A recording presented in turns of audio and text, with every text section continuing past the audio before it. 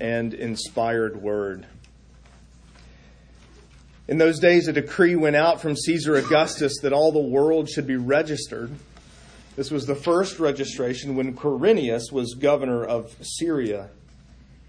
And all went to be registered, each to his own town. And Joseph also went up from Galilee, from the town of Nazareth to Judea, to the city of David, which is called Bethlehem, because he was of the house and lineage of David, to be registered with Mary, his betrothed, who was with child. And while they were there, the time came for her to give birth. And she gave birth to her firstborn son and wrapped him in swaddling clothes and laid him in a manger because there was no place for them in the inn. And in the same region there were shepherds out in the field keeping watch over their flock by night. And an angel of the Lord appeared to them, and the glory of the Lord shone around them, and they were filled with great fear. And the angel said to them, "Fear not, for behold, I bring you good news of great joy that will be for all the people. For unto you is born this day in the city of David a Savior, who is Christ the Lord.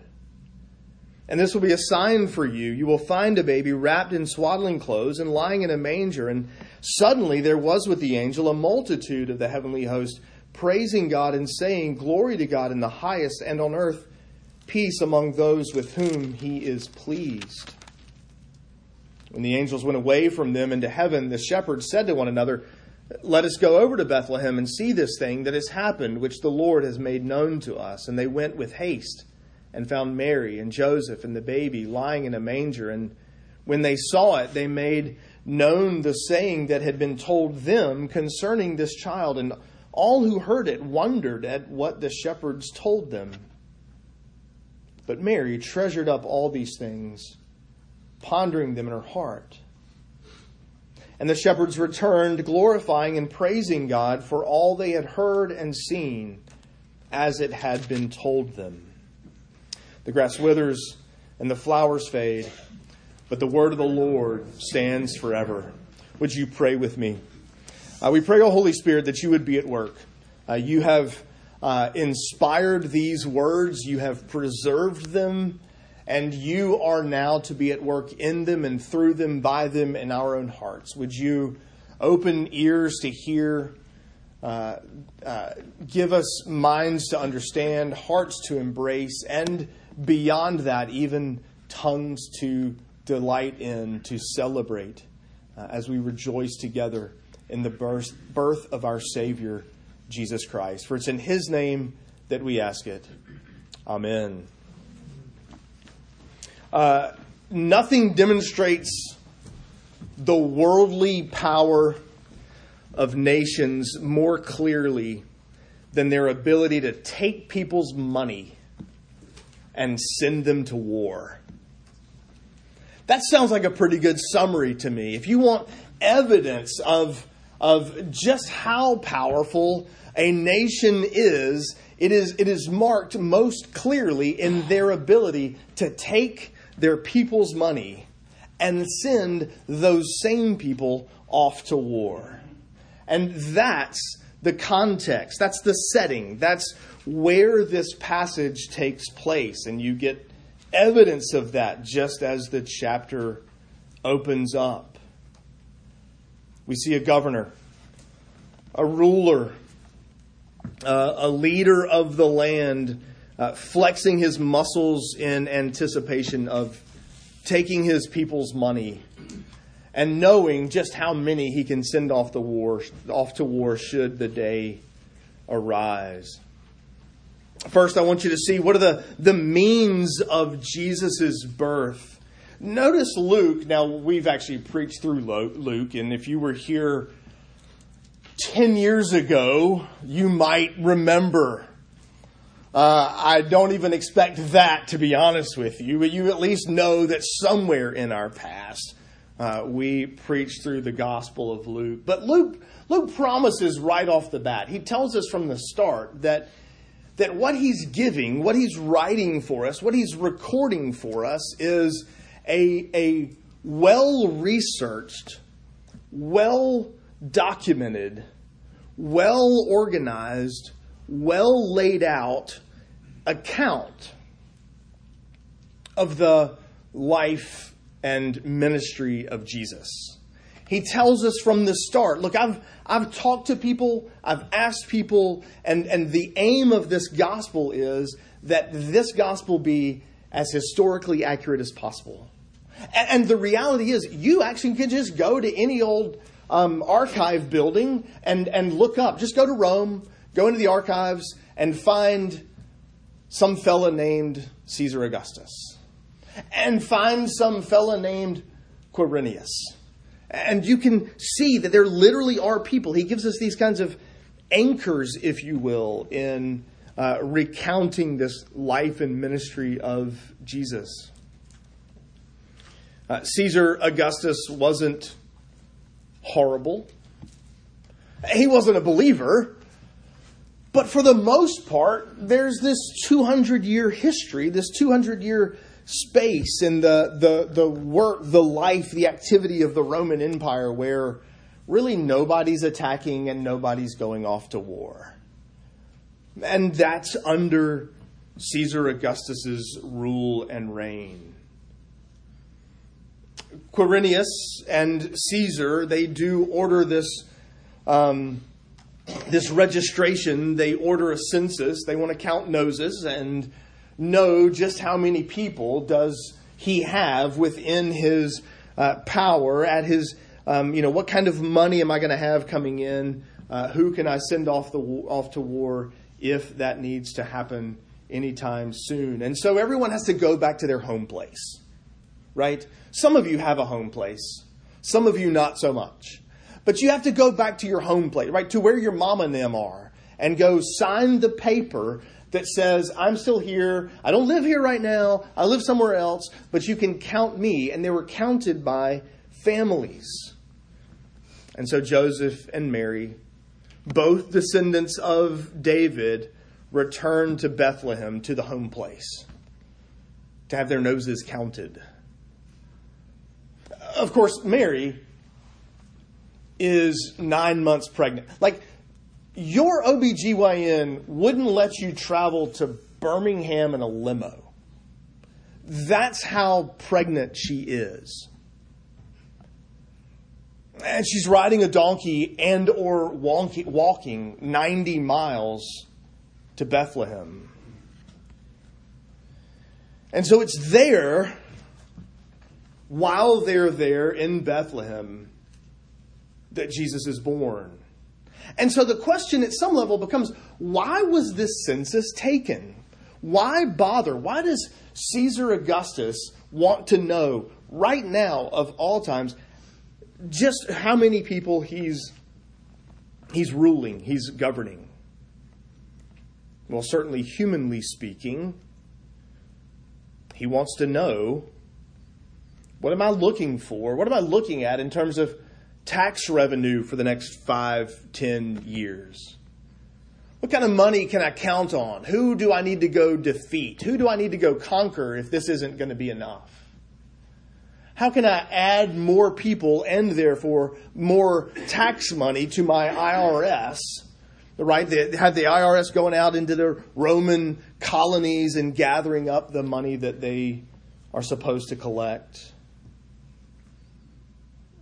They are at peace, but we know that the war to end all wars hasn't. And you can't even count on that. You can't count on this peace lasting. You don't know how long that's going to be. And so at some level, the reason for the census is because Caesar wants to know who he's got. Right? But what he doesn't realize is there's always something else going on. There's something else going on behind the scenes that he can't see and that he doesn't even recognize. In fact, turn with me to Micah chapter 5.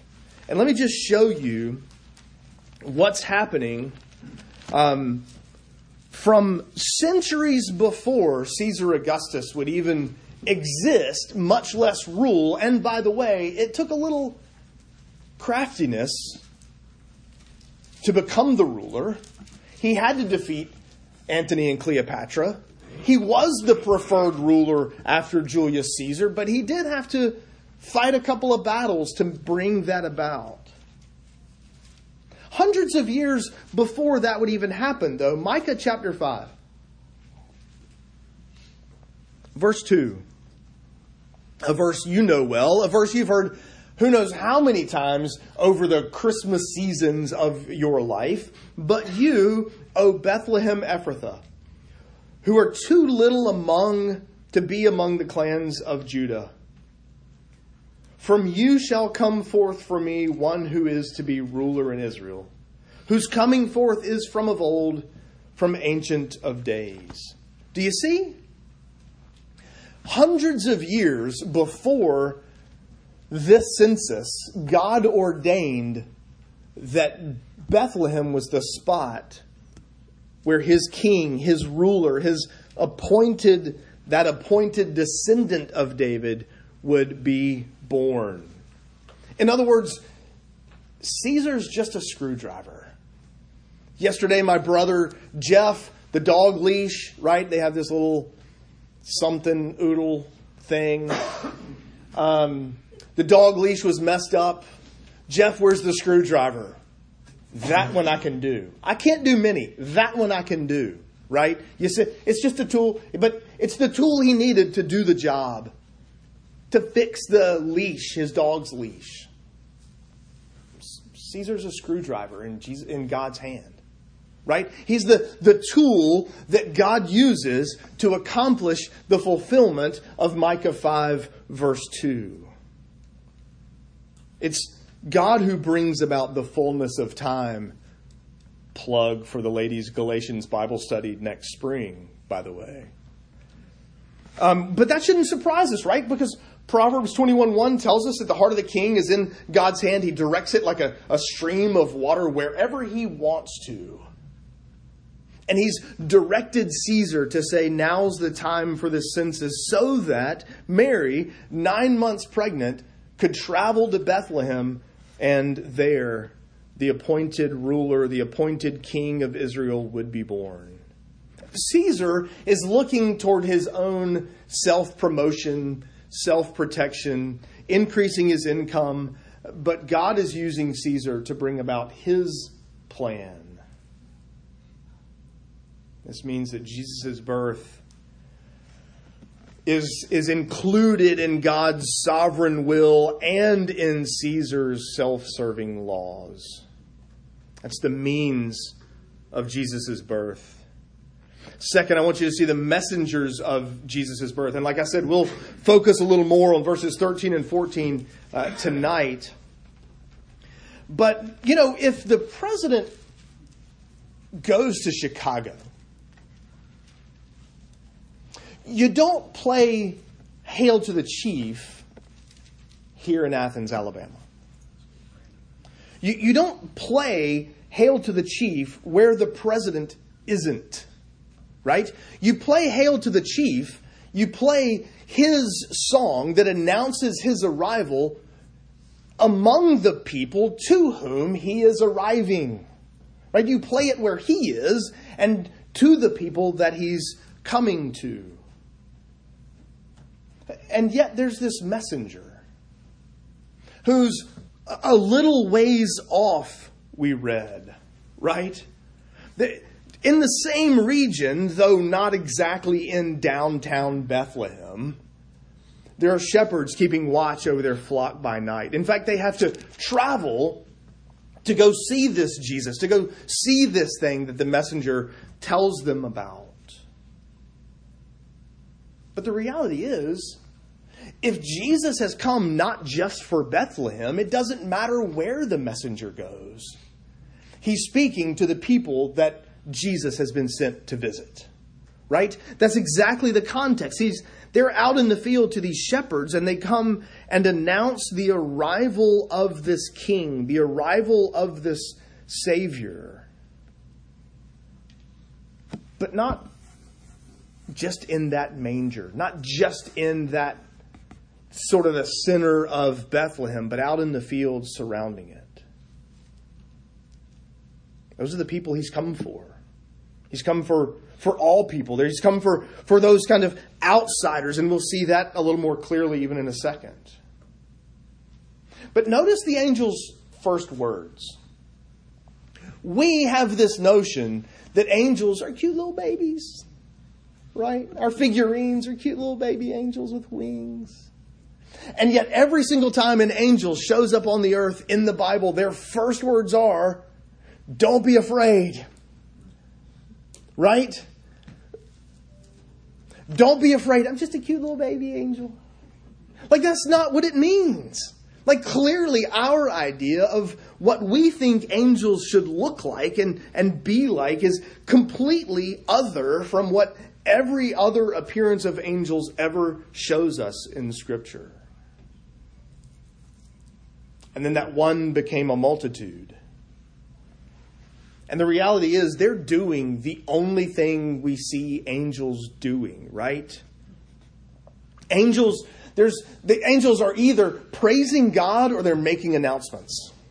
That's the job of an angel. And so this one, the multitude, they're doing exactly what they're supposed to do. Praising God, making an announcement. And in fact, it turns out they're doing both at the same time. Some of our favorite hymns come from angels. In Isaiah 6, there's angels gathered around the throne in heaven, and they're calling to each other. It doesn't say they're singing.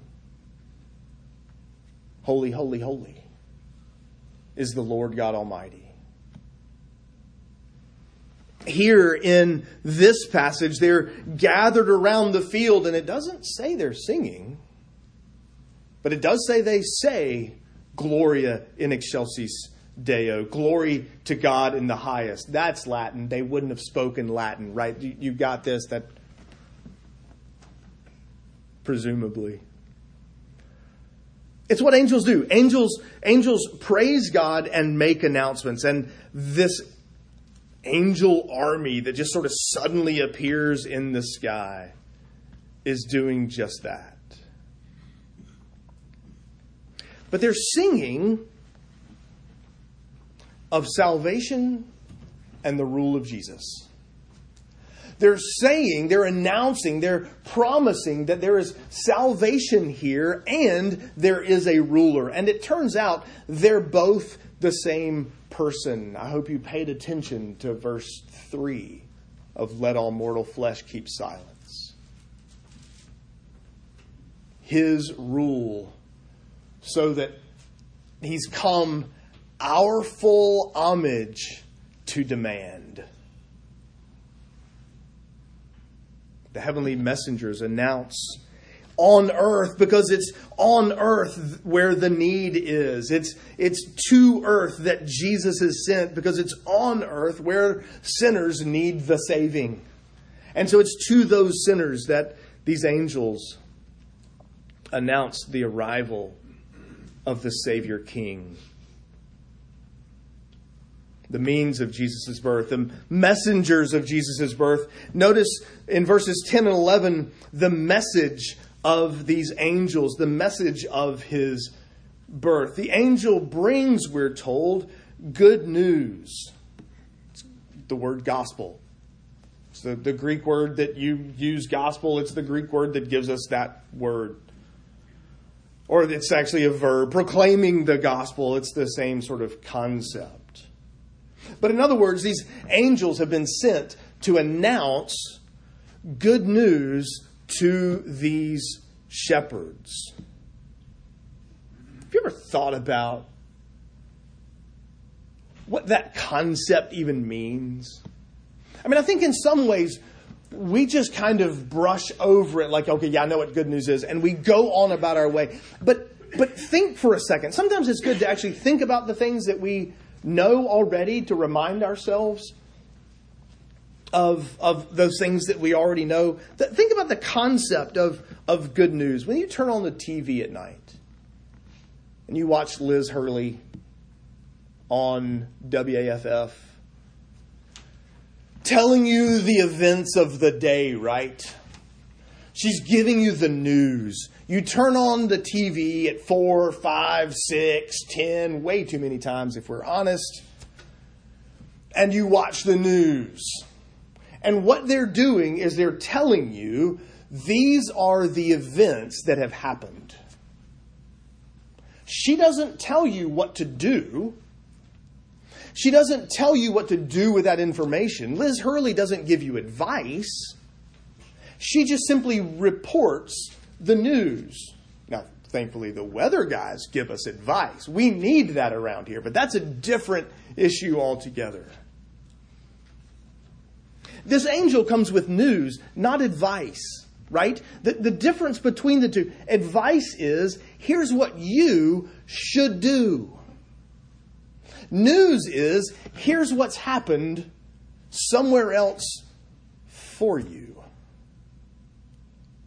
And that's the announcement of these angels. They're bringing good news, but it's not just news about events that mean nothing. It's good news for you, they tell these shepherds. And that good news, verse 11, is that a Savior King has been born in the city of David. Israel's true and rightful King has come to claim his throne. Notice the announcements. In the city of David, Christ the Lord, but also he is the Messiah. Why the city of David? Why Bethlehem? But because it's to David that God promises a descendant who will sit on the throne of Israel forever. And so because Jesus is a descendant of David and is that descendant of David, they have to go to Bethlehem. And it's there that he is to be born. It is there that he is to rule and reign over his people. Thrones are passed from parent to child. That was the issue with Elizabeth I, not having said child. Thrones, scepters, they're given from father to son, from mother to daughter, from depending on the country, but from parent to child. They're passed down through bloodlines. And Jesus, in the flesh, is a descendant of David. And so he's in Bethlehem to be born and is therefore the rightful heir of the throne. And so the angels say that king, that descendant of David, that ruler, the one who comes to demand full homage, which is what we just sang a second ago, has been born. But he's not just a king, he's also a Savior who is Christ the Lord, the Messiah. He's the deliverer. He's the one who's come to solve the problem that is our sin and deliver us from the one who holds us captive until he defeats that enemy. Right? The picture is there is a king who's come to rescue you because you need rescuing. You need someone to defeat sin and guilt and shame that holds you in bondage, and to loose those chains and set you free to come and serve him. Sin deserves death, and it deserves the wrath and curse of God. And so this king has come to set us free from that punishment. He's come to rule.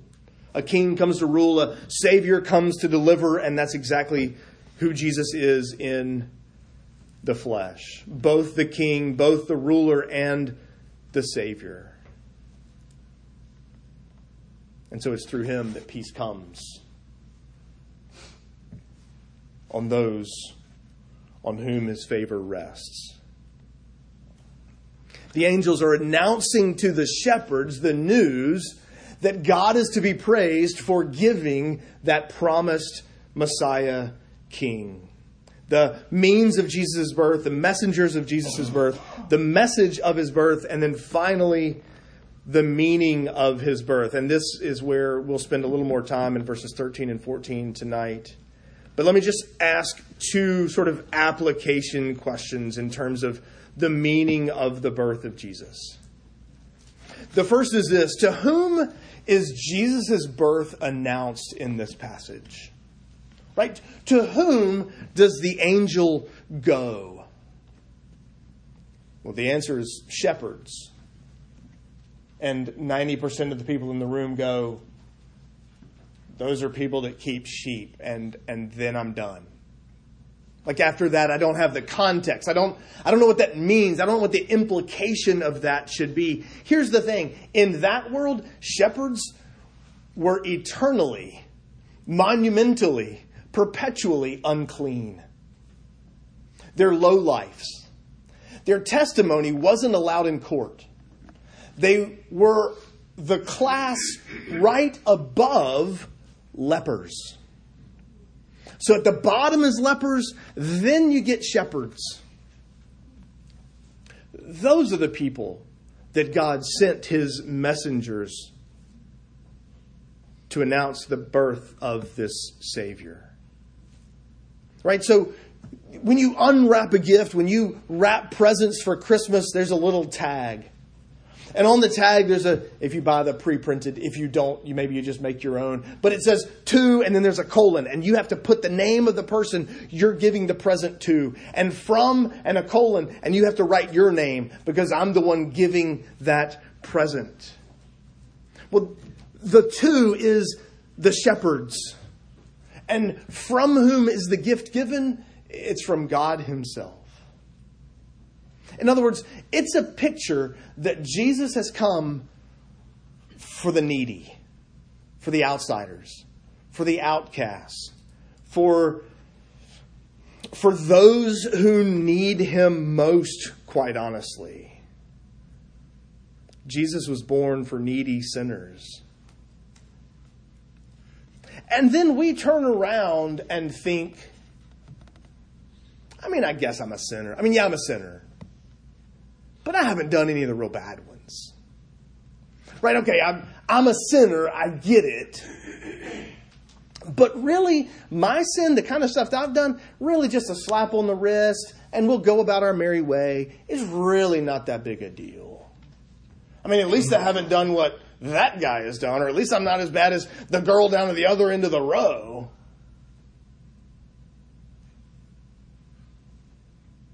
In some ways, we limit the people that Jesus has come to save to sort of the higher class, the cultural elite. We sort of make this case that, well, Christians, as Christians, we're just so much better than everybody else. And we're just so much smarter than everybody else. And Jesus, you sure are lucky to have me on your team. And this is, going to go really well for you. And I know you're going to appreciate this very much because you've come for these. That's what we do. Even in our missions, we sort of think in terms of, well, who are the really sort of the cool people? And we need to send people there.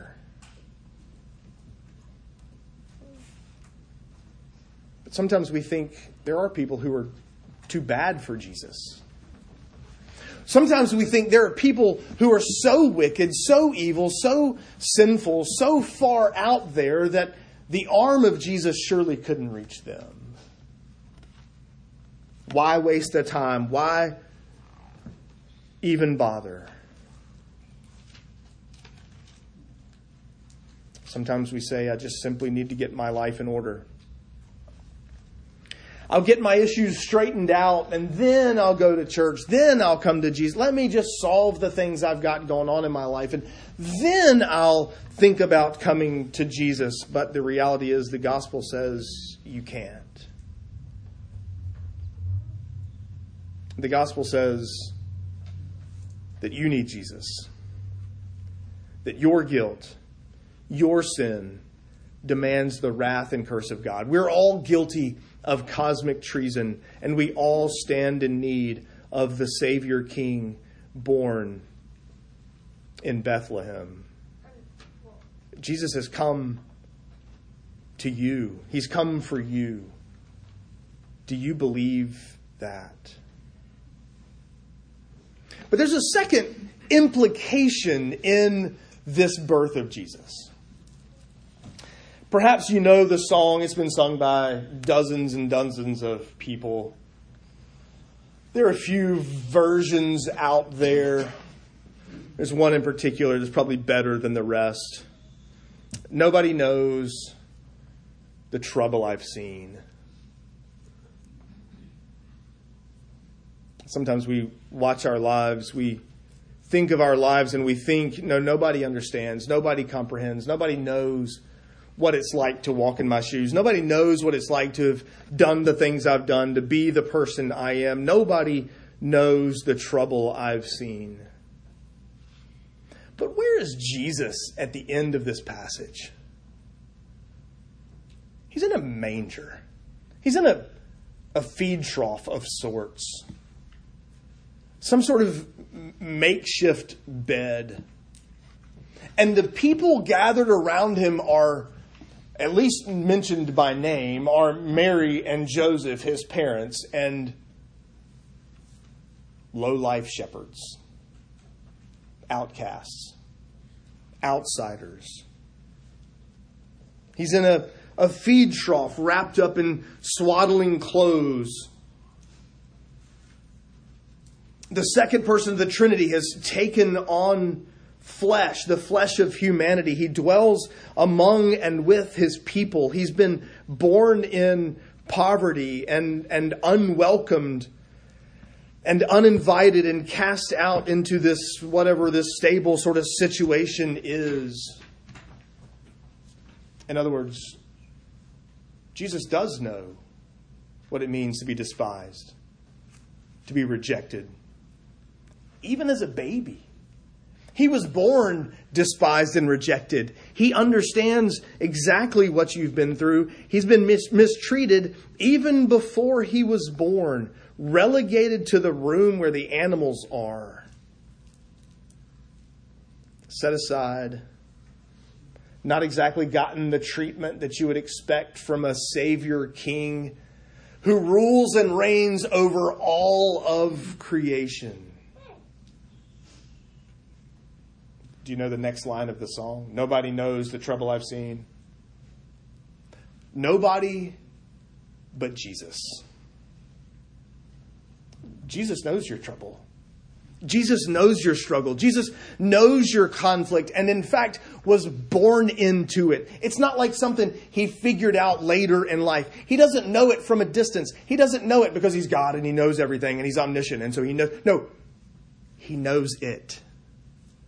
The passage reminds us that Jesus, lying in this nasty, dirty, smelly feed trough in a stable, is really only the beginning of the pain and sorrow he will endure for us. He sympathizes with our weakness. He sympathizes with your suffering. He sympathizes with your outcastness, with your need, with your rejection. He knows exactly. Nobody knows the trouble I've seen. Nobody but Jesus. Which means you can trust him. It means you can find refuge in him. And it also means you can find refuge in him and him alone. Because the reality is nobody else knows the suffering you've seen, the trouble you've seen. But Jesus knows it. Find refuge in him. Run to him. He has stooped to us that he might give us life, that he might give us peace, that he might rule and reign in our hearts. May God grant us the grace to celebrate that this Christmas. Would you pray with me?